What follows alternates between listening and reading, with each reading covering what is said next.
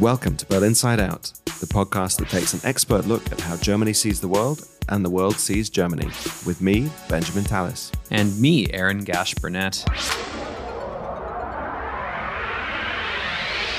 Welcome to a very special live episode of MunichsideOut, the Foreign Affairs podcast in association with the German Council on Foreign Relations. And we are live at the Pirate Security Conference here in Munich for a second edition of what we are calling MunichsideOut. It is in honor of the agenda-setting foreign policy conversations we are hearing in the Bavarian capital this particular weekend, this year and every year.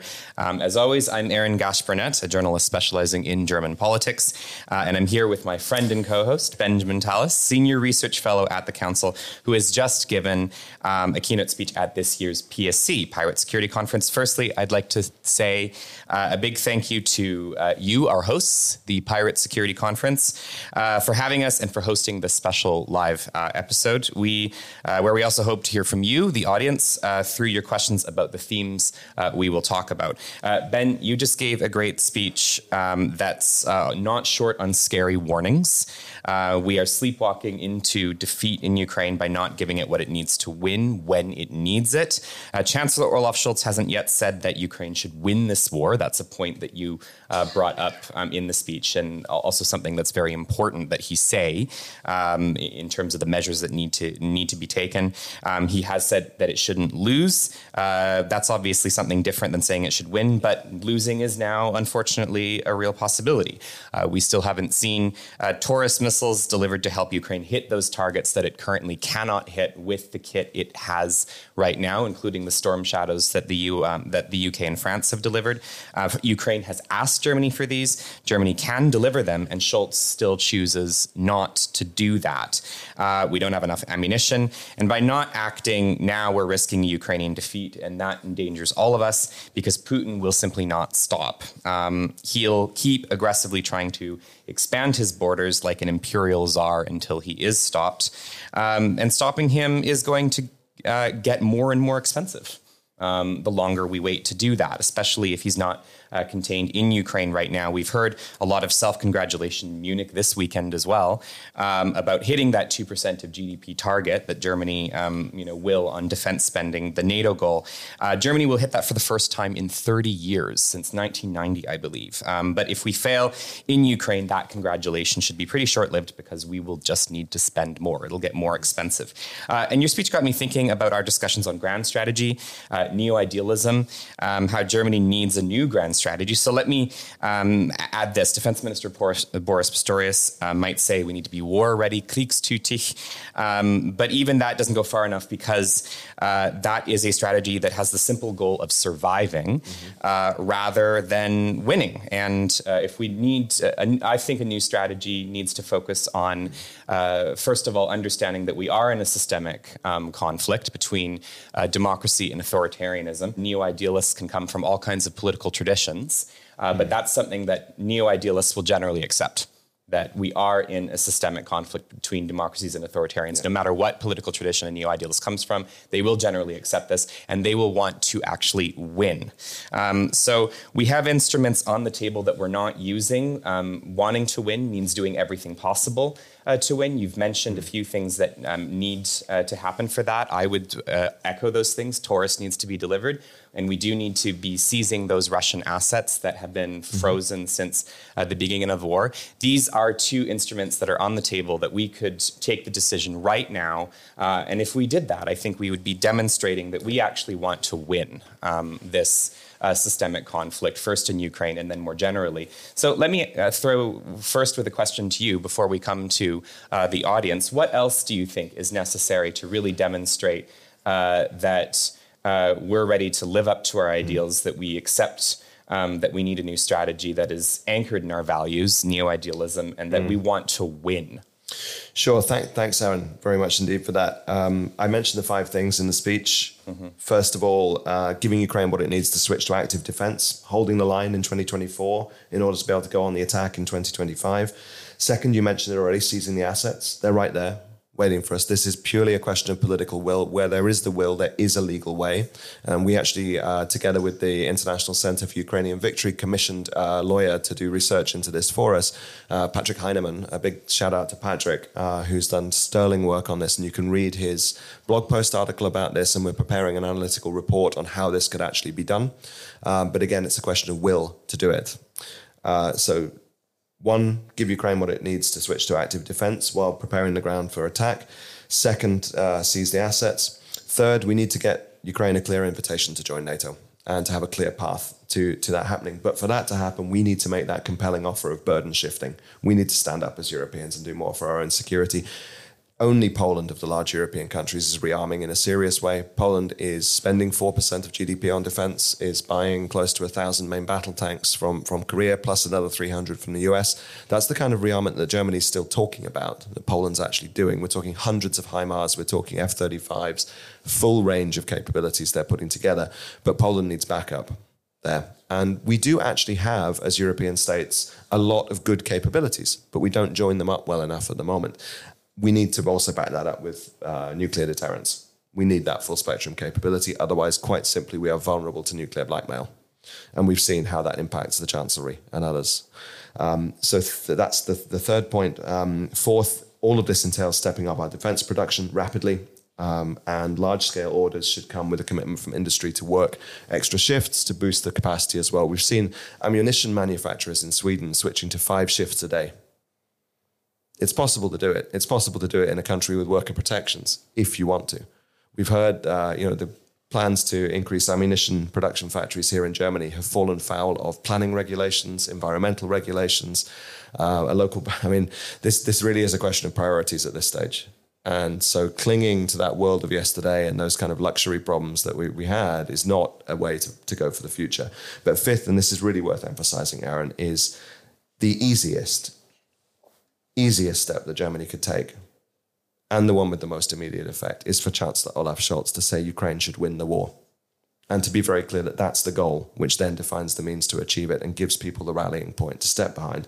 So I think there's those things we could do. And you mentioned Boris Pistorius. Defense Minister Pistorius is one of those who gets it.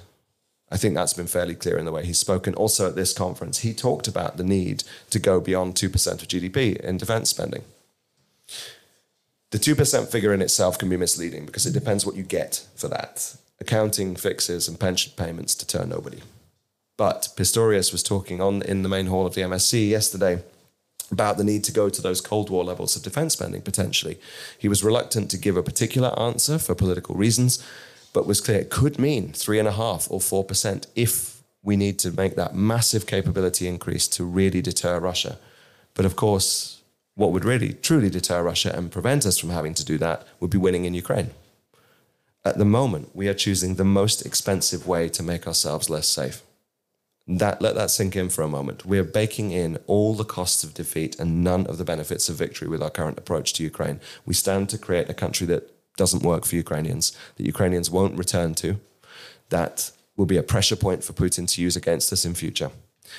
And for a lot of people in Germany who are thinking about issues like migration, I think we would, there's been huge benefits to having more Ukrainians here with us, but forced migration is not a solution for anybody. And if Ukraine does not win, we could see a migration wave of 10 million people coming to us. Now, as someone who sees the benefits of migration, I think we shouldn't be entirely negative about that, but we have to be clear that, again, disorganized, forced migration is not the way anyone should be forced to leave, and is not something that we are prepared to deal with.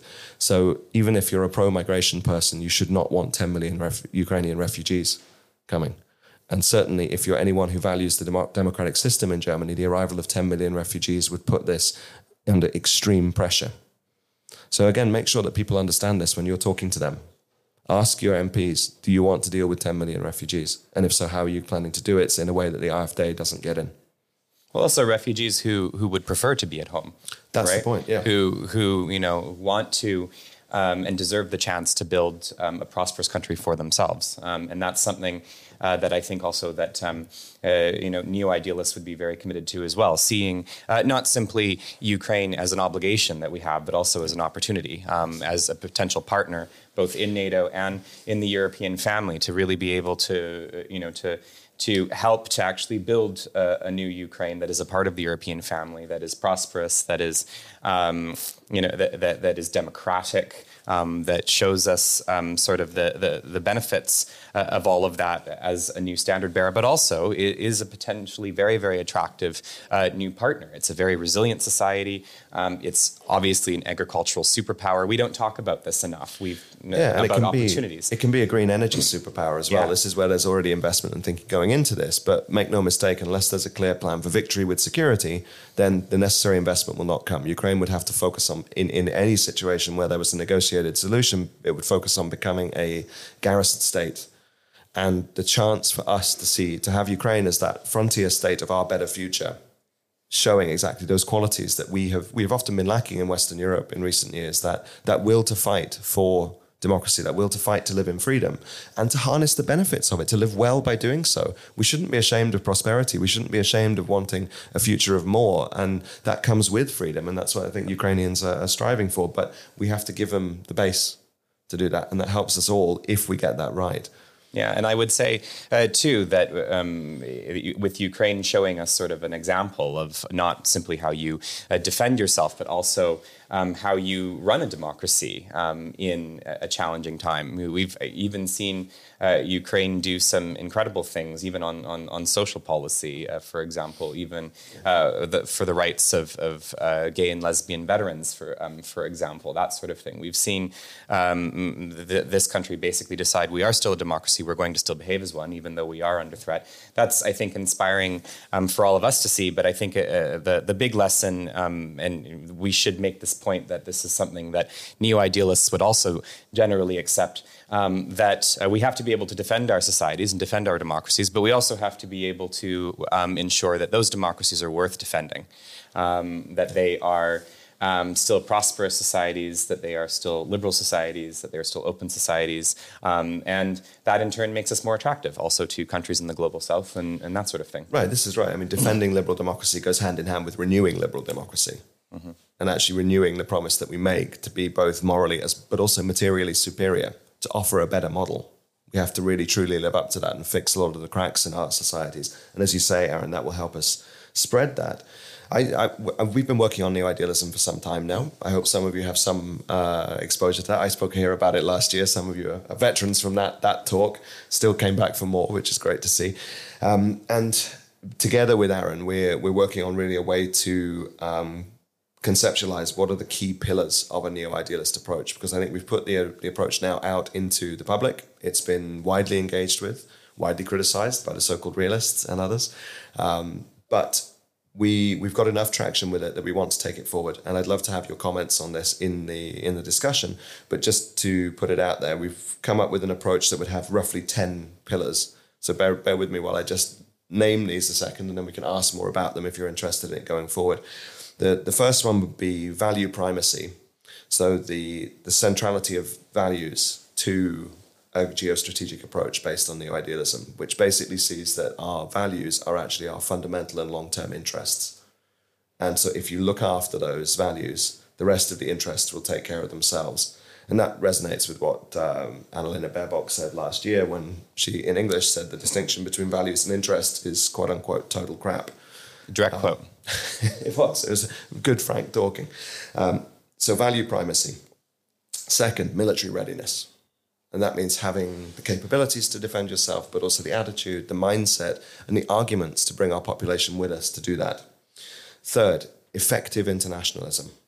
Actually getting our international institutions fit for purpose. And I'd highly recommend reading Estonian Foreign Minister Margus Tsahkna's piece in The Guardian from December last year, which you can find in our show notes, when he's talking about the last 2 years have shown the dangers of great power politics unchecked by an effective international order. And so understanding how we could make the UN work as it's supposed to, or other international institutions work as they're supposed to, by focusing again on the values, on the purpose of these institutions, not the process, by focusing on the outcome rather than the institutional design and so on, and actually focusing on the politics rather than the process. I say, process is an institutionally entrenched way to admire the problem. It's a real excuse often for dealing with it, staying by the rules. I mean, you've probably heard me say before, we followed the rules and burned the house down is not a credible approach to politics or anything else. If your rules are not working for what they're supposed to deliver, then you need to change the rules and you need to change the formats in which they're enforced and how they're made, actually. Fourth, this might surprise some people, but geoeconomic realism. Now, I don't mean realism in the international relations sense that is totally unrealistic. I mean actually being realistic about the costs that come from certain kinds of economic relationships. The mercantilism, Chinese mercantilism that was dressed up as free trade, authoritarian dependencies, these kind of things really hurt us, but we didn't properly factor in the costs of that. Instead, we looked only at the cheap, short-term opportunities. So a bit of geoeconomic realism, which would also imply things like friendshoring and the national security premium. Yeah, absolutely. And I mean, one thing that we should mention here quickly on geoeconomic realism is exactly what you said, recognizing the costs of becoming dependent on authoritarians. Of course, we often like to say Russian gas seemed very cheap until we spent, we're ready to spend 200 billion euros to get ourselves through a single winter, and what happens if, to our energy transition in Germany, if suddenly the solar panels that we get from China, if those are put into doubt. So this is a huge pillar of neo-idealism that I think we have to talk about more. Absolutely. And I mean, that's where I would give credit to the Zeitenwende. It's made conversations that were impossible 2 years ago not only possible, but necessary. So talking about our energy mix in geopolitical as well as ecological terms, in geopolitical as well as economic terms, that is discursive progress, and the discursive field sets the parameters for action. You have to win the ideas before you actually win the action. And so this is what we try and do and how we try and feed into that. So those are the international 4 aspects, I think, of neo-idealism as an approach. But what we've also really tried to do is to take this into the domestic sphere. And that this is where we're going a little bit out. You're the first people to hear this side of it. This is going to be released as an article, hopefully in a few weeks. But we want to test drive it a little bit here. So buckle up. The exclusive look for you guys. Right. First look here at the Real Conference in Munich this weekend. So inclusive dynamism. This means harnessing the power of free societies and free people. This is our competitive advantage, and we need it to produce economic dynamism. So we need to actually generate that prosperity. There is no security without prosperity and vice versa, but we need that prosperity, and that means using our advantage in that way. But it also means including people in the benefits of it. So there's a mixture here between a social democratic approach of inclusion and redistribution and the economic dynamism that we more normally associate with the center-right. Now, before I went to DC last week, I was in California for a tech and social science event, which was really fascinating. And I had the chance there to speak to Joseph Stiglitz, the Nobel Prize-winning economist. We sat down for about an hour and talked everything from Ukraine to what comes after neoliberal economics. And I was really encouraged by what I heard, because I asked him, I said, you know this far better than I do. Who should I be talking to about what comes after neoliberalism? And he said, we don't know yet. We've got excellent critiques, but we haven't yet set the ground for the new paradigm to follow. But one thing that he said that really struck me was, under the neoliberal model, we did not set the right incentives. We created not incentives for innovation and growth. We created incentives for excess profit-making, rent-seeking, and vulnerability. And for a Nobel Prize-winning economist to say that, I found it really striking, because often I've received the criticism, you want dynamism, but you also don't want neoliberalism. I said, there's more ways to be dynamic than just neoliberalism. And to hear Stiglitz saying that was a real encouragement. So this is something we need to do more work on going forward. And we are reaching out to as many economists as we can to do this. So that's inclusive dynamism. 6, eco-modernism. We have to address our ecological challenge. Getting our geostrategy and climate change right are not either-or options. We have to do both. But I don't see a chance of doing this if we say a sustainable future is a future of less rather than a future of more. I don't see that appealing to people. To make the necessary sacrifices, the necessary investments to change, if you say this is only to make it less or to stay the same, I simply don't see that working. So how to do this, how to actually generate sustainable growth. And there was another person in Washington I was speaking to who said, the main divide nowadays is not between the left and the right, it's between yes growth or no growth. from various points of view. And that also means future-looking or past-looking quite often as well. We see the past-looking, backward-looking politics on the far right and the far left quite often. The centre should be the forward-looking part of this. We have to learn the lessons of the past, but we have to be targeted on this future of more and better. That is the animating force of any basic liberal politics. Without that hope of progress, liberalism is literally hopeless. And that gives you the endless present effect of the neoliberal time. So that's eco-modernism. 7, and this is connected, democratic futurism. This is about embracing the future, uncancelling the future, and saying we should be, as free people, embracing technological change. And I'm preaching to the choir here at this conference, I know that. Embracing the possibilities of artificial intelligence, for example, to assist us in going forward, to use this in a sensible way, but to make sure everyone's included with this, and to learn from the failures of futurism in the past, which was an elite endeavor. This should be a democratic futurism that's a futurism for all. And that, I think we can take some inspiration from the mass modernisms of the 20th century while learning from their ecological failings and learning from some of the more exclusive politics that they had. 8, this is going to be fun in Germany to discuss this one. Civic nationalism or progressive nationalism.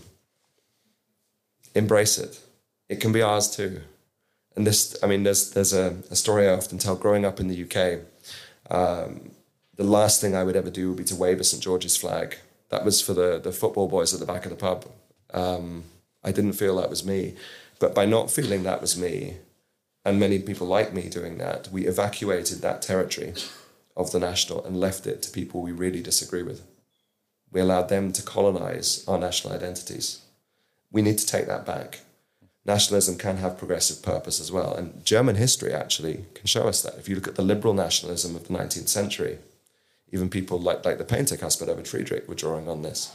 There's a liberal possibility and a progressive possibility that comes with nationalism. And we have to recognize that nations are one of the key points of identification for people all around the world. If we miss out on this, we miss a key way to reach people. And you can see the effect that Ukraine has had on thinking about this. Rallying around the flag has made some people really uncomfortable, but it's also inspired others to say, this is okay. This doesn't mean you're illiberal. It doesn't mean you're far right. It means you're actually fighting for the right cause, and you do so in a way that is democratic and is national. The key here is the civic element of this nationalism, that it is not a totally essentialized, impermeable, immovable, exclusive form. It's something that people can enter into through performing particular values, through performing particular ways of being. So it's a civic nationalism that can be inclusive as well. Last 2, team power, twice. Now, team power at home, what does this mean? It means getting different societal actors working together as allies. Government, business, civil society and education sector, and the general public. Often we've seen the interests of business and government, of business and society being in tension. There are ways to align these interests, to properly factor in geopolitical risk to business decision-making, and to better factor in prosperity to government thinking, to make sure that people are included in that prosperity brings people with us in the society. So getting our noses pointing in the same direction, in rough terms, because it's a democracy, people have different ways of going about this, but nonetheless to understand there are certain things that we can unite around and achieve only together. For a great example of this, I'd recommend anyone to read Chris Miller's book, Chip War, which is one of the single best books of the last 2 years, and it's on all the top 10 lists for very good reasons, which talks about how Silicon Valley got started and how this was a story of scientists, a story of defense industry, a story of military men, it was men at that time, but also a story of entrepreneurs and a story of needing the mass market to actually drive things beyond the initial defense-oriented production of semiconductors. It shows the value of the nexus that only we in free societies have. And this is also why with our action group Zeitenwende, we work a lot with the business community. So last one, team power abroad. This is about working with allies. All of this needs to be done with our friends, needs to be done with those whom we share values with. And Aaron, this is something we talk about a lot, isn't it? That we have a lot of friendships that we don't use properly. Oh, definitely. And that's, during our season, we found out things that even shocked me a little bit. Like I had no idea until we did our episode with the Canadians that Germany does not have a defense cooperation agreement with Canada, for example. That seems like such low-hanging fruit. It's Canada. We are well loved by Germans and many others. Yeah, exactly. And so this is such an easy thing that we can just do to immediately just strengthen the ties that we have together with our friends. This also is something that we hear from business, that we hear from business that many of them are actually interested in de-risking from China, reducing exposure, this kind of thing. But they need help from government to do that. They need government to basically say this is what de-risking is and this is what it's not. But also to help do things like open up some of the necessary agreements that we need. The fact that the EU can't conclude a trade agreement with Mercosur, for example, is pretty scandalous. So these are new things that we should be thinking about, and also some of them are actually quite easy to do. They are. That's right. And it's a strange thing to think that Canada would be way down the priority list for German diplomacy, because it's not a problem, therefore it's not an issue. And it's not a priority. And we need to start reversing that way of thinking. We have these friendly relationships that we should be using for much more together. What we have to overcome is the notion that the cheapest is always the best. We've built amazingly efficient and incredibly vulnerable global supply chains. And we see this very clearly with the semiconductor industry, but it's also a lot of others as well. And understanding that it might cost us a little bit more to pay the national security premium, as you call it, Aaron. In the beginning, yeah. In the beginning, but it's not a cost. Only it's an investment. And it's that investment in our future security and prosperity that we need to be taking seriously.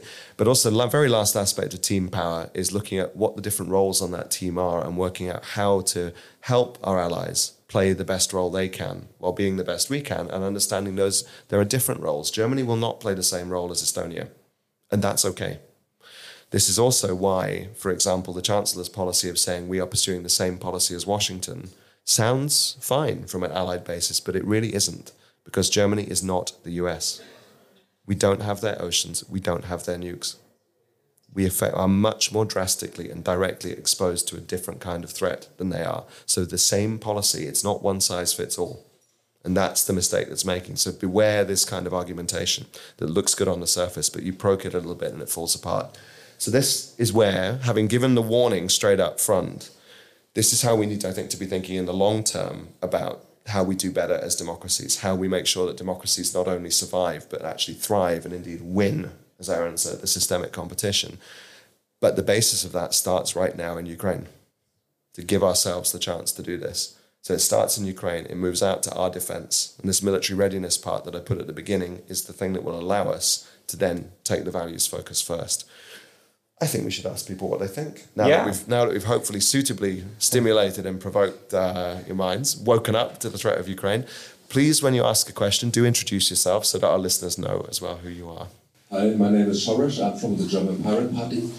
And my question is, what can we do that with the old thinking? Many ideas in the debate about Zeitenwende are still, the German debate are still, the mindset is still rooted in the old Cold War. We have still the old narratives, we have still the old thinking. And what does we need, also on the focus on the young generation, to break this old thinking up, to push forward, because we have right now many activists who are for climate, but who are still in the trap of this old thinking. So they are, for example, can't use this energy for pushing forward to Zeitenwende, because, like Benjamin says, it's all interconnected. And right now we have this separation of thinking, and what can we do to push forward so that we can use the society, energy from the society to push forward for these things? The first thing I would say is just, I think we need to actually return to politics as an arena where we discuss big ideas. I think that seems so uncomfortable.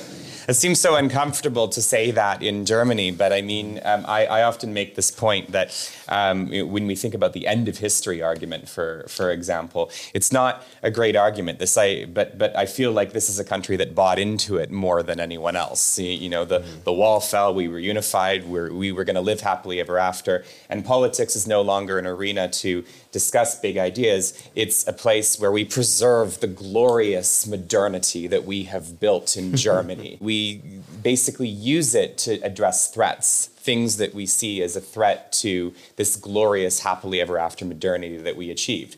Well, I mean, fast forward to 2021, the last Bundestagswahl, and we suddenly realized that only 2/3 of Germany's trains are running on time, and we can't get appointments at the Bürgeramt. There are people going to Denmark to get married because they can't get registry appointments. This is not the kind of prosperous, efficient country that we want to live in, that we think that we have built for ourselves. We fell asleep at the wheel. So I think that we need, the first thing, before I turn this over to you, Ben, is to really just get comfortable with the idea that politics should now be once again an arena where we discuss ideas and big ideas, not simply, you know, how we best preserve the status quo and speak in code all the time. That's right. I mean, Chris Alexander, who we had on the podcast before, said we've put democracy on cruise control. And I think that, you know, your term asleep at the wheel is absolutely right there. What really struck me was another person we talked to, Alexandra Matvichuk, who said we've become consumers of democracy, not producers of democracy. And we need to get back into that. And what you mentioned about preservation, I think, is key. Preservation equals stagnation. And the stability of the Merkel years was stagnation and falling behind, failing to invest in the future. There are enough people in Germany who recognize that's not good enough and who want to change, but there's not quite the coherent political thrust to provide the vehicle to drive that forward. And I think we saw this very encouragingly with those anti-AfD demonstrations. Millions of people coming out on the streets over a series of weekends, short notice demonstrations called. That is a very encouraging sign, but without clear political direction and without ideas, as Aaron said, to draw this together, that can easily dissipate. And that would be a waste to squander that opportunity. So let me say a couple of things. Shoresh, to your excellent question, and nice to see you again. You said we're stuck in the Cold War thinking. I wish we were stuck in Cold War thinking to some degree. And this is what Boris Pistorius often draws on. I mean, he describes himself as a Cold War kid. He grew up on the front line, understanding what your responsibilities are as a frontline state. The need to defend, which is the basis of the rest that comes. Security is the irreducible function of the state and of our societies. Without that, we don't have anything else. And this is what Artis Pabriks, former Deputy Prime Minister of Latvia, said. He respects greatly the actions of the Klimakleber, the activists who are sticking themselves to various things around Germany and elsewhere, but asked them if they think that their climate politics would be better addressed by a dictatorial regime. Who would care? How to care about that in an unfree society? So, as I said earlier, this isn't an either or. We have to address our ecological change, the ecological mega transition that we need to master. But to do that, we also need to get our geopolitics and our geostrategy right. And to do that, we need to have a society where people feel included and have a stake in the future. And this, I think, when you talk about young people, I mean, young people are the future, but what they want is a better future. And that's what we're not able to coherently and compellingly provide at the moment. So I think that there are politicians who understand this very well, some of the ones we work closely with from across different mainstream political parties in Germany, who are starting to think about how you do join up those issues and compellingly make it. But as Aaron said, you win the ideas battle first. So I think that transformation is key. But what is often confused for this is that you just need to have hope. And naive hope is one of the most dangerous forces in politics. Credible hope is the essential force of liberal politics. And that's what we're not actually providing seriously in a way. And I think the clinging to that world of yesterday that the Scholz Chancellery in particular seems hell-bent on doing, preserving that world from which Germany did rather well. And let's be clear, Germany made a huge success of itself after the Second World War. That as a society transformed and reinvented to great success and then hits the snooze button. And he said, right, time to revive that kind of striving, that kind of thriving. there. And the lazy reading of the end of history, which even Sir Thomas Baggo from the German Foreign Office, State Secretary, one of the sharpest diplomats working in Germany, said, Germany is that end of history country. And it was the lazy reading of the end of history that says there are no big political questions and that progress comes automatically. That simply by spreading liberal economics, we will ensure the survival of liberal politics and even spread it. This was grossly mistaken.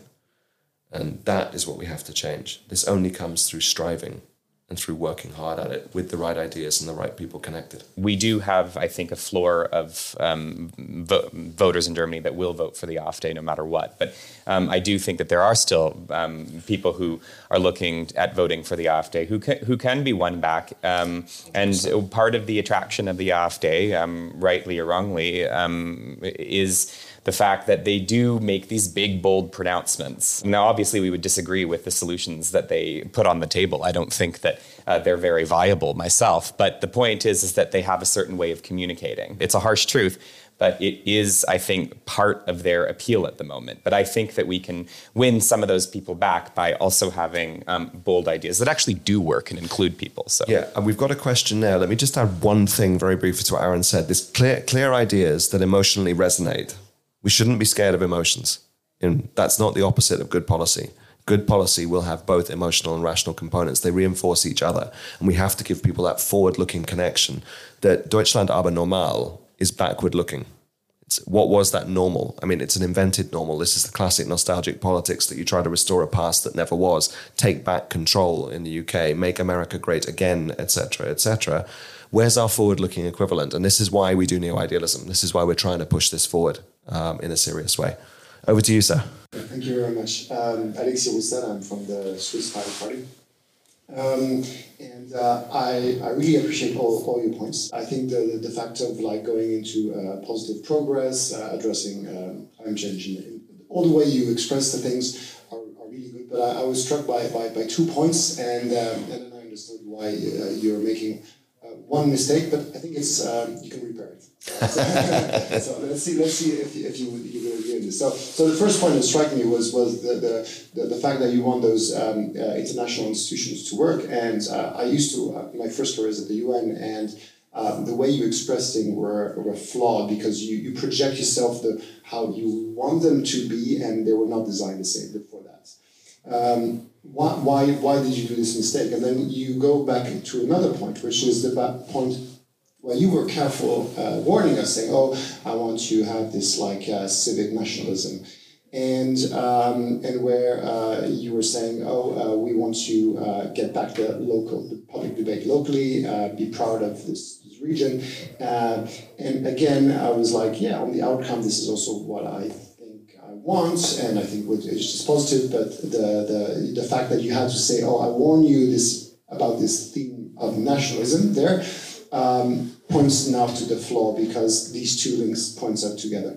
You are assuming that, and this is fair because most people don't this is also my view, might be not shared by everyone here, that you're still functioning in a mode where nation states are the main point of systems that we have. But I think what now leads to a point that might help you is that, this is my conviction, that the nation state was an element of organization for a time period, which is the age of industry, which is 200, 300 years wide age.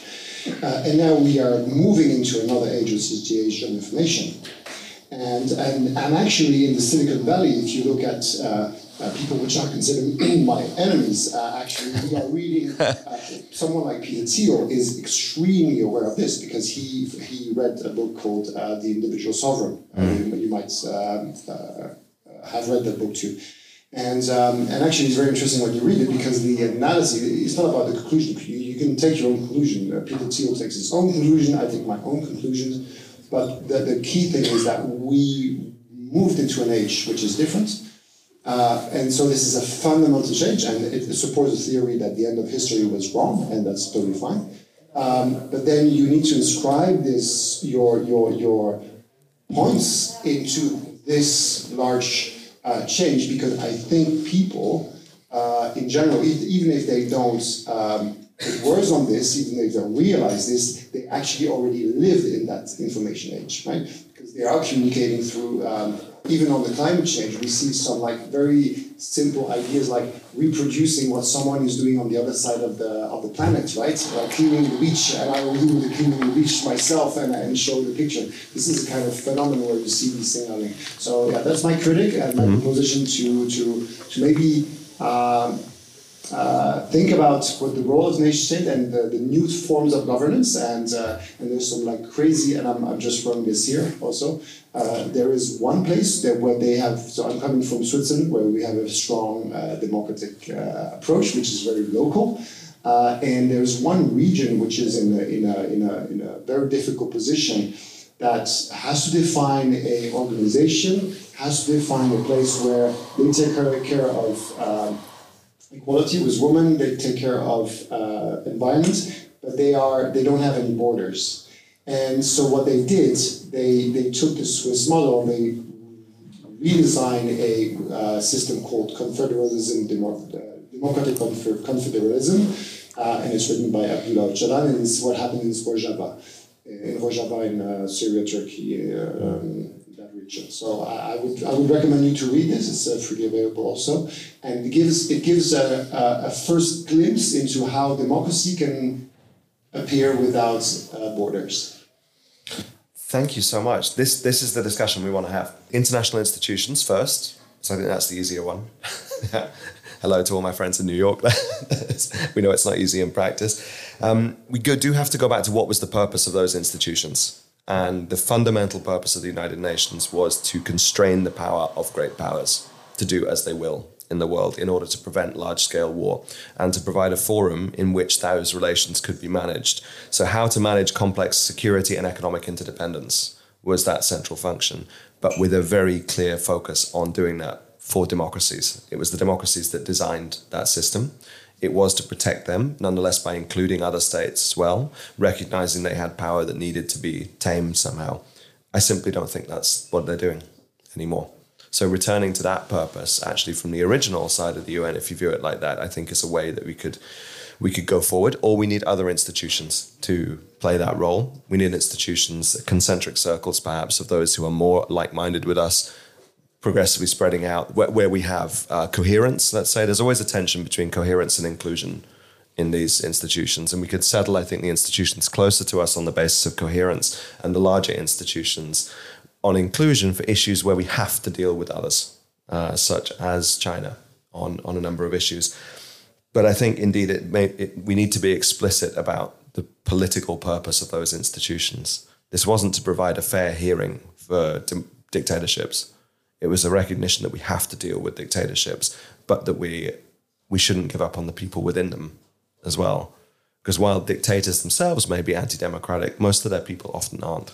They want democracy, they want freedom. And so I think we have to look at how we go about advancing those goals rather than sticking to the institutional design as the primary thing. We've come to see them as ends in themselves rather than means to ends. And that's what I think we need to invert and get right. Nationalism, and I fully understand your point. It's a point a lot of people make in different forms about we need to actually overcome this. But I would say that you made a conflation between the nation and the nation state. And I was talking very specifically about the nation. And coming from a background in academic international relations and having done a lot of work on what has been called multiplicity, the fundamental social fact that international relations as a discipline has always tried to deal with and explain, even if it has never avowed this, is the simultaneous existence of multiple societal entities. Whether those are organized as nations and nation states or in other forms, this has always been the case. There are some in societies, and you can use societies as a shorthand here, that go beyond us. There are others to us, and they live in units. So this is what you don't overcome. How you govern that is a different thing, but understanding that there will be those groups to which people identify, that's the point I'm getting to here. So the nation and the international has been a key historical form of that. But one key understanding of this is that all nations are international and all societies are intersocietal. So they're constituted through their relations with each other as much as on their own terms. That doesn't mean they can't be particular. And that particularity does change over time. It's malleable. What being German is now is different to what being German was many times in the past, but there's still a recognizable continuity as well. And so that's the kind of thing I'm getting at here by saying you will always have those identifications. So let's use them and work with them rather than ignoring them. Now, you can say there's multiple layers of governance that you can deal with that in either more or less bordered ways. But I would put it also to you that without borders, there's no identity. In some way of actually drawing who is and who isn't, you get to how we form ourselves. So those are borders of different kinds, but that's something to think on more and reflect through, I would say. Yeah, I'd actually like to take up the nationalism point for a second, because I was thinking back to a huge trucker protest that happened in Canada some time ago that had a lot of anti-vaxxers. I do have to stress here that I don't believe that the trucker convoy movement in Canada was entirely, a far-right plot or anything like that, but it was infiltrated by far-right elements. So those were there. And they had huge Canadian flags as a part of this convoy. And I remember speaking to people who said that they were uncomfortable with waving their own Canadian flag because suddenly, because of this convoy, it had become an uncomfortable association for them. And my point was, you don't abandon the flag to these guys. Yeah. I mean, because we have to recognize that somebody is always going to want to use the flag. Whether it's your truckers or the boys at the back of the pub I was talking about before, right? They're going to have it, so we need to take it back and contest that. Yeah, and I intend to do so. And I actually have a Canadian flag that's in rainbow colors. I like to wave that because I like to say, this is my flag too, right? I'm not abandoning this symbol to the far right. And if you let them do that, they will take that chance. And before we come to one more question, I'll just say one thing about international institutions. However we go into another discussion about international institutions that I think we need to have, what rules do we need? What do we want? That sort of thing. I think that we have to be very clear-eyed about the fact that authoritarian regimes in this systemic conflict that we talk about, that neo-idealists accept, use international institutions as weapons, right? The Russians and the Chinese are the most frequent users of the veto, right? Yeah, this is it. By evacuating the political purpose and focusing on the form, you leave liberal institutions open for illiberal use. And without contesting that, without understanding that purpose again, then I think we really suffer from that. As you say, it's weaponized against us. Precisely. So we have some more questions. Yes. Thank you. My name is Jens Ölschlegel. I'm a NAFO activist. Everyone who seriously observes Russia's announcements and Russia's actions tells us that they will also attack us, not only by hybrid war, but finally with hot war. And everybody who observes the actions of the German government and also other European governments says that we are still sleeping, as you said, into a perfect storm because they are not preparing for this. Now everybody tells us we should increase pressure in society towards politicians in order to finally act, to really act. It's latest time to act. Yeah. But my impression is that the Chancellery in Germany might resist such pressure, even if the society clearly says that we want you to act, we want you to actually take money now to invest into our future and not to sleep longer. Yeah.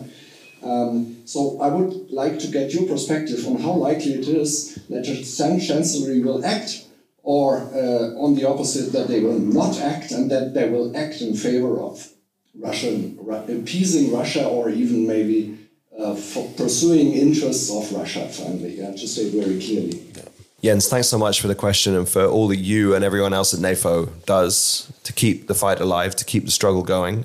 This is about harnessing that power of free societies. It's extremely important that we all use our talents and feel that those talents are valued in driving towards that common goal. So a big shout out to everyone from NAFO and all the fellas who are doing this such invaluable work. We had 2 great NAFO events yesterday, one an official side event of the MSC. So kudos to that organization for recognizing where the real counter-disinformation action is going on. Yes, this is a problem, no doubt about that. We heard the report from Welt just yesterday that Chancellor Scholz supposedly opposed the candidacy of Ursula von der Leyen as Secretary General of NATO, suggested by Joe Biden, President Biden, on the grounds that she's too critical of Russia at this moment. And that it might create problems in later. The future. Right, which was very telling. We also here, I think there's a lot of the people in the security community understand that one of the reasons for holding back on support to Ukraine in the way that the Chancellery has been doing is to secure Germany a better place at the negotiating table in future. I mean, this is a gross miscalculation of Germany's national interest. It is selling Germany's security down the river. Now, that is something that can be contested. There are, of course, different views on this, and you can reach different conclusions. But why do I think it's important to put pressure on the Chancellery through parliamentarians and through the media? They are digging in. They are entrenched. The three decision makers in the Chancellery, Olaf Scholz, Wolfgang Schmidt, Jens Plötner. But they operate in a political party, the SPD, that is a coalition of different groups. And there are groups within the SPD who understand this. There are others who are really deeply digging in against any kind of change. But we have to give the ammunition to those who do want to make change. Moreover, they exist in a coalition of different parties as well. And so the SPD government and the Chancellor's position rests on the support of those parties. There will come a point where those parties have to consider whether their party interests, be those electoral or according to their values and stated principles and their policy goals, are still being served by being in that coalition. What makes this very difficult is we know there's a reluctance to let the coalition collapse at a time when the AfD is on the rise, because no party wants to be the one that gives the chance for an anti-democratic party to get in. And that's a fear I can really understand, but it's not one I agree with as a reason not to dissolve that coalition that is so clearly not working. I mean, the traffic light is stuck on red. The Ampel coalition is stuck on red. No one in Germany's interest are served by that situation continuing. I mean, the Greens are not getting what they want out of this coalition. If you look at their foreign policy goals, if you look at their environmental transition, green transition goals, they're not getting what they need. What the FDP, the Liberals, are getting out of this coalition is a matter of debate. They're very split on many issues. There's great inconsistencies between what Marie-Agnes Strack-Zimmermann says on the one hand and what Christian Lindner will say on the other hand. But there seems to be some flux and some motion, and they're also calculating how they can survive as a party. If enough of the people in the parliamentary groups, and really across all the four political parties, there are people who understand this precise situation you well described, if they get the number of calls from their offices, if they start to feel the heat, if it's explained to them, because this is something that I think perhaps people don't realize, MPs deal with so many different things, and the difficulty of being a politician, which is why I never underestimate the difficulty of that job, is you have to know about everything. You can be asked anything. I mean, I'm a foreign and security policy expert, but I couldn't answer an agricultural policy question, but they would have to answer that too. So those who are not foreign and security policy experts often don't actually have the clear view of a lot of this stuff because they're focusing on the business of serving their constituents and doing their committee business within Parliament. We can help provide those arguments to make it very clear. So, for example, the point we made before about saying Germany would face a direct missile threat. It's not a case of territory, the stopping power of territory of Eastern Europe. Making that clear, but saying here's what we can do and why it matters, is useful for them making the arguments within their parliamentary group, within their committees. And I think this really is the only way that we can disrupt the current situation, unsatisfactory situation. So I understand the frustration that it's slow. I very much understand the scale of the challenge facing us, but that's not a reason to back down. That's a reason to double down. I would probably add to this that, for one, I think you're right to bring up a sort of German public perception, because we've consistently seen that the German public is ahead of the Chancellery on all kinds of questions, on support for Ukraine, on even reducing dependence on China, on all of these kinds of things. The German public is leading ahead of its elites. And we obviously have a Chancellery that doesn't understand the significance of that in the moment that it's in. Ben's very, very right to bring up all of the points about parliamentary pressure and the kind of role that needs to play, that doesn't needs to play. We also need parliamentarians to remember what their job is. And they have forgotten that recently when it comes to parliamentary motions about tourist delivery, which the other traffic light parties voted with the SPD to vote down a Christian Democrat motion to deliver tourists. We sometimes, I think, have to recognize that there are certain questions that just need to rise above party politics. That was certainly one of those times, and they failed that test, in my view. But I mean, parliamentarians are selbstbewusst. You know, they are not. They do have their own constitutional duty and job, and I think that we have to be there to remind them of that as well.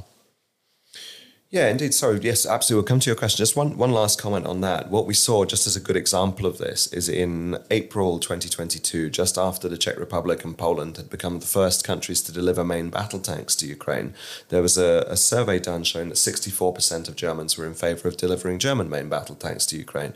Then the Chancellery enters the public debate on this and tells us all how this is going to be a terrible escalation move and so on. And it shifted public opinion down. Expert opinion and political leadership opinion matter in shaping public opinion on foreign and security policy issues above all others, because they're the ones that are least direct in many ways to people's daily lives. But what we've heard from the focus group agency and the polling agency that we work with is that Germans want solutions to this problem. And that when it was Roderick Kiesewetter who told us very clearly on when he's going around the country, not only his own Wahlkreis, his constituency, but around the country, voters are very happy when people do connect the issues up and offer a way forward. And that's the message we need to be getting through more consistently. So we have to keep hammering at it. And this is very frustrating, but I think it was Jack Welch, the famous head of General Electric, the huge US corporation, who said, by the time you've got bored of hearing your message, someone else will have heard it. And that's about getting through every time. And that's a lot of politics as well, is endless repetition of key messages until they catch. So fully share the frustration, but let's get to it. And with NAFO's help and others, we do amplify. My name is Peter Serber. I'm just a concerned citizen of Germany. And I have one question, because I thought that the German government failed to get a legally compliant budget in maybe the worst time one can think of. Do you see any movement to overcome the paralysis? Because if we start spending the money to equip Ukraine, this will cost a lot of money, and if you don't have a budget, your hands are tied. It's a great question, and this is one of the hot button issues in Berlin at the moment. I mean, what we saw was one gross act of political self-harm compounded by another. The introduction of the debt brake is just fiscal idiocy. And this is something that most serious economists have been saying for years. You need investment in your country's future, and that is what this is hindering. What the mechanism that was used to try and get around this, the Sondervermögen, the special funds, all smacked a bit of the old Enron and Arthur Andersen kind of tricks. So I'm not surprised that the Constitutional Court voted it down, because you can't say we have fiscal responsibility on this side and here's a load of stuff we're just not going to look at. So let's pretend. They introduced the legal mechanisms that forced the court to judge like this. Exactly so. This was it. So this whole system was basically been set up to fail in that. Now, when there is a justification for this special fund is in an emergency situation. A Sondersituation gives a Sondervermögen the possibility. What I'm struggling to understand at the moment is how our extreme security threat in Europe is not a special situation. And this, we've talked to several MPs at the Munich Security Conference about this, and there are different views. I think that's where we should be pushing, is again to raise this alarm call and say, this is not the same threat now as 2 years ago. This is something different because of the way we've gone about it. And so actually accelerating that understanding is a short-term way to address this. But in the longer term, I think the country needs a bigger discussion about the debt brake as a whole. And what I think some of the argumentation that's often used is twofold. From the FDP and others, they say, if we remove this, don't think that extra money is going to be spent on defence. It's going to be spent on SPD, social programmes and green transition stuff. Well, a lot of that's going to be necessary anyway, but it shouldn't be a case where Germany then runs completely wild. However, I don't really think massive wild spending is so much in the German entrenched political character. There is a very clear consciousness of why you can't go about that, why you do need to run balanced budgets in the long term, but I think it would give the flexibility in the shorter term to potentially deal with this. The other argument that is given is that the German public want this, because when we ask them, they want fiscal responsibility in that way. Normally, those are the kind of single poll questions that tell you very little about what people actually think. So you say, do you want more investment? Yes. Do you want more government debt? No. So, right, okay.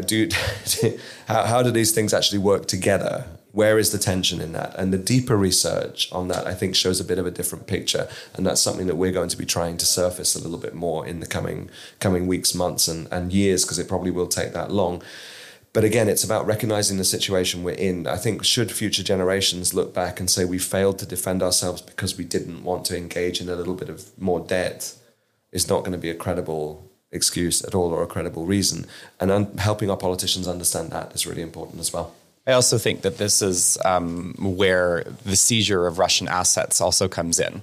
We do need to obviously put money on the table to support Ukraine. We have to be ready to do our part to do that as taxpayers. But at the same time, I think we are right to ask our politicians, why are you leaving this money on the table?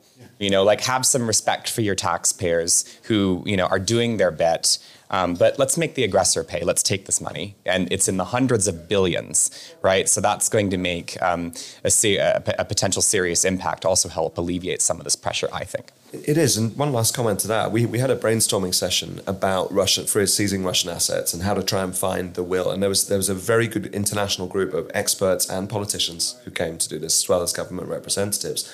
And what Aaron said is exactly right.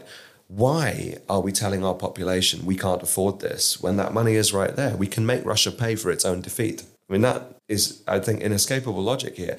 What is the argument that's used? I was really frustrated in Berlin at a discussion we had when someone from one of the government ministries, which will remain nameless, said, but if we do this, if we seize the assets, that will make us as bad as the Russians. I said, are you crazy? There's a big difference between actually finding a legal way to take state assets from Russia and launching an aggressive, illegal, genocidal war against your neighbors and killing hundreds of thousands of people. That failure of proportional reasoning was absolutely mind-blowing. But I think it shows two things. One, the willingness to put the excuse first and to put the obstacle first, so to find the problem rather than the solution.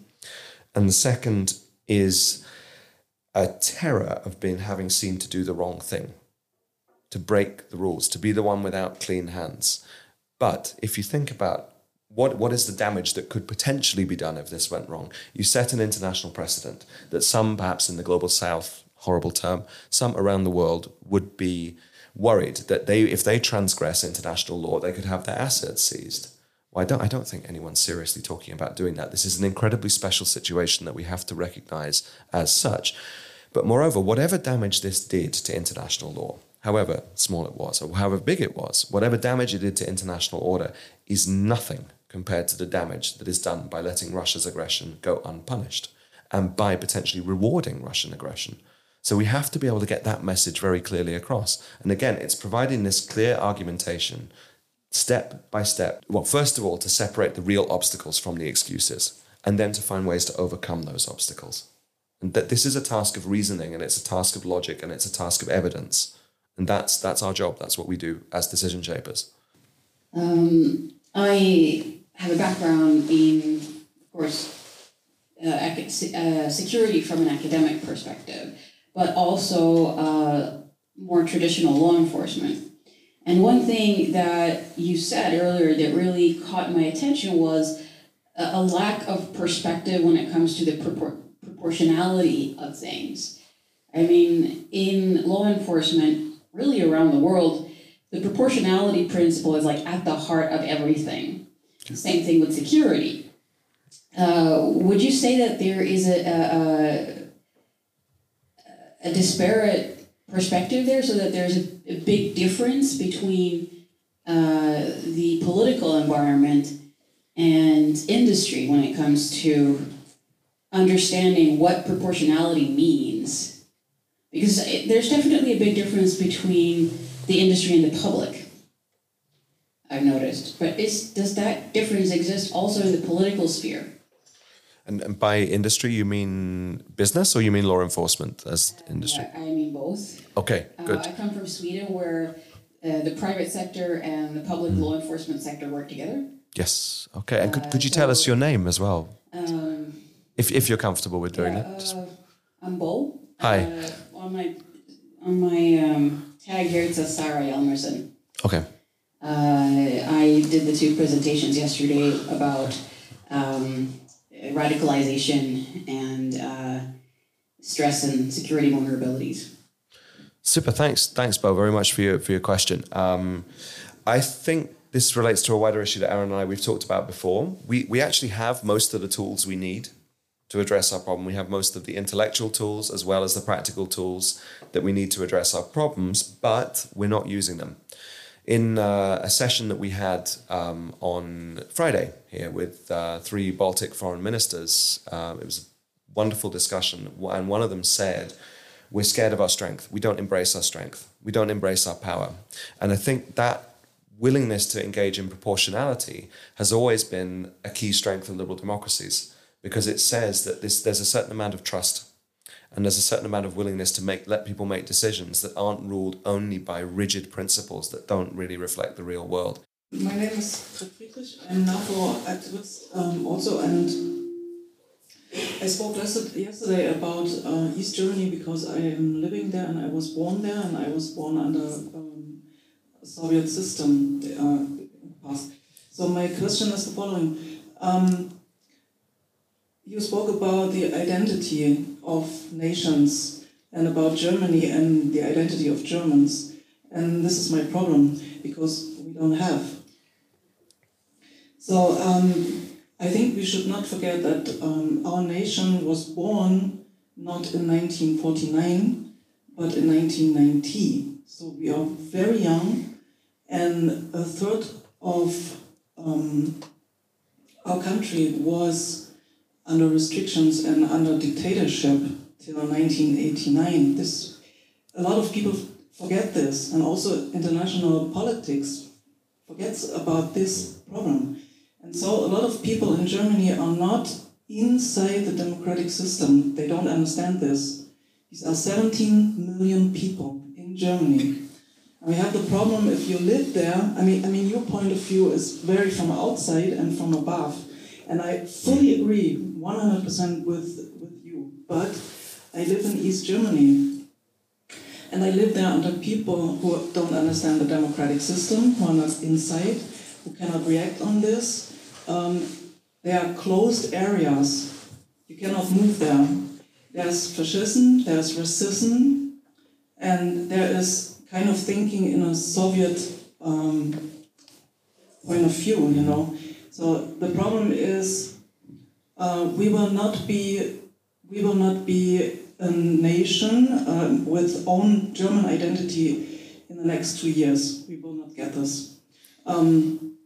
First, we have to work on these traumas we had in the past, and new traumas, and we have to solve this and to heal this.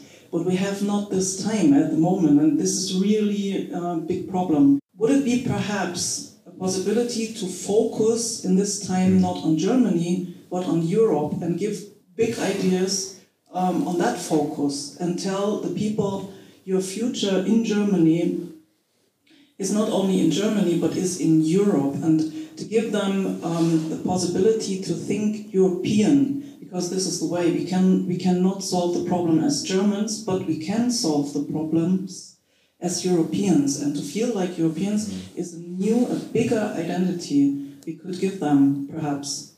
And a very small second question. If you would live in East Germany in this situation, what would you personally do? Absolutely great question, and a really big one to deal with. First, just to note something, I actually might have slightly more experience with East Germany than you might think. I have family connections there and spend quite a lot of time in the former DDR. It's part of the Germany I know actually better than a lot of the Old West. which is unusual for a foreigner quite often. And one thing that struck me when I lived and worked in Hamburg was how little people there knew about East Germany. It didn't prevent them from having an opinion on it. that was very clear. But I would actually I'd do two things. I'd push back against a couple of the assumptions that you gave us. Because, I mean, you say 17 million people living under this mentality, this system. I know it's shorthand. I know you have a more nuanced view on that, I'm sure, but it's important for our listeners to understand. If you go to Leipzig, it's a different story. If you go to the bigger cities, it's a different story, but it's also much more mixed elsewhere. I don't see the same uniform picture. I see the mixed history in the DDR of people who really suffered under that regime, who resisted that regime. I mean, remember, it's East Germans who actually are the Germans who stood up to fight for freedom and democracy and successfully did that. That's something that's often forgotten in this process too. There are challenges, there are difficulties, and I don't want to underplay those at all. But I also don't think it's helpful to say German identity began in 1990. I mean, one of the key acts of reinvention after the Second World War, the very statement, we are a nation of grandfathers and no fathers, connects you to the grandfathers. And there were the lost objects of German identifiable culture that were able to be drawn on. Think of the paintings of Friedrich, think of the music of any number of the great German composers. These were things that go back before. And these things are not unrelated to political identity. There is a Germanness that is attached to some of those. However, it might not work in musicological terms. It works in people's attachment to them. German literature. I mean, think of the Romantics, think of Goethe, think of Schiller. That goes way back before then. So while the state was born it wasn't, because it was actually the merger of the state from 1949 with then the DDR, and Wolfgang Schäuble was very clear about this. You're joining us, which I think was part of the problem about that whole transition was styled, because it created that hierarchy there. So I think the picture is more complex. I think going to Europe is dodging the problem, and I think that's what Germany has done, submerging its interest in European interests and exercising power through denial by saying this is all for Europe. That's not something that Germany's eastern neighbours are going to accept anymore. They certainly want a clear statement of this is Germany, this is where we are, this is what we want. Now, again, that might be outside and above, but I don't think it's opposed to giving people a tangible stake in their future. And my reading of why in particular, and this is based on also conversations with the people who do survey research and who do focus group research in these regions, why is the growth of the AfD there so significant? It's not because the number of people with extreme far-right views are rising. It's because more people feel excluded from decision-making processes, feel they don't have a credible stake in their own future, do not see the kind of connection to good potential standards of living in future that they would like to see. There's a feeling of exclusion, that politics is happening somewhere else, for someone else, by someone else, and that these people are being ignored and patronized. But there are, again, islands of hope. If we look at Silicon Saxony, if we look at a lot of the other things, the investments that are being put into the East, Rolls-Royce just outside of Berlin, the biggest employer in Brandenburg until Tesla came. It's a much more mixed picture. I think it's a problem we have to deal with, but I do think we need to get the problem right and not overgeneralize it. The other thing that strikes me as fascinating in this regard is for those people who do have still a positive view of the Soviet regime, or still have that mentality, as you put it, why is that so different compared to the Central East European countries who were occupied? And that, I think, is a conversation we need to encourage to happen more. So I think some kind of exchange and encounter programs between Lithuanians and Saxons, between Estonians and Brandenburgers, would be something that we should try to work more on. So very complex, very interesting and very important question, but I don't want to dodge it, and I think Germans should be able to have an identity they avow to. So that's, I think, but let's continue the conversation. And anyone who would like to also send us more information about their situation in East Germany would be great. So we're up for that. With the action group Zeitenwende, we are actually going on tour around Germany, and we will be doing conversations with people in Magdeburg, in Waren, which is in Mecklenburg-Vorpommern, as well as in very many other cities around Germany. Remember that we mentioned earlier about the need for politics in Germany to come back to a place where we discuss big ideas. I think that's very, very, very necessary in Eastern Germany. I saw some data literally last week about how real wages in Eastern Germany are predictably the lowest in Germany, right? You know, that's not a problem that's going away if you don't have some big ideas to really help fix that. The other thing I would say is, and I've written about this before, is there's a lot of holes in German memory culture. We love to congratulate ourselves for it, and there's many good reasons to do that. But I think that we, as Ben mentioned, we had an episode with some Baltic Foreign Affairs chairs who talked about Baltic memory culture. I think we can actually learn a lot from them because we internalized the nightmare of war. They are much better at having a memory culture built around the memory of occupation. And this is a trick that we've missed. We don't discuss the effect of occupation nearly enough. My grandmother was 15 years old when the war ended, and she was in Chemnitz at the time. She talked about running away from Russian soldiers who were attempting to rape her on numerous occasions. And this is a trauma that we basically almost never discuss. I think that's a problem. And if we did discuss it, I think perhaps we would look at things like Bucha in Ukraine and have a more visceral reaction and say, you know, let's defend this freedom, et cetera, et cetera. So we do need to have certain discussions around occupation, I think, and we're not having them. We do, and about the costs of unfreedom and what it means to live in tyranny. And that is it. We're out of time. I'm being reliably informed. Thank you all for a wonderful discussion today, but let me just close with saying one thing. We talked a lot about the role of ideas. I heard recently in Berlin at a leading think tank, I won't say which one, that the problem with the approach we take is that people are not used to being disrupted by ideas. We have to change that, and we will continue to disrupt with ideas. And thank you all for joining us today and discussing those in such great detail and great engagement. Thank you all. Yes.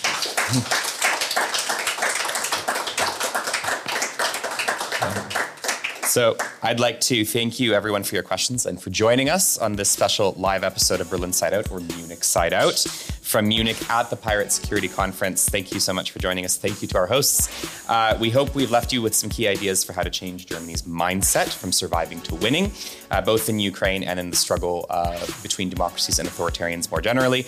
Our second season is kicking off soon, so please stay tuned for news about that. As always, thank you to our project assistants, Julian Stuckler, our producer, Hendrik Werner. Until we see you again from Munich, auf Wiedersehen and tschüss.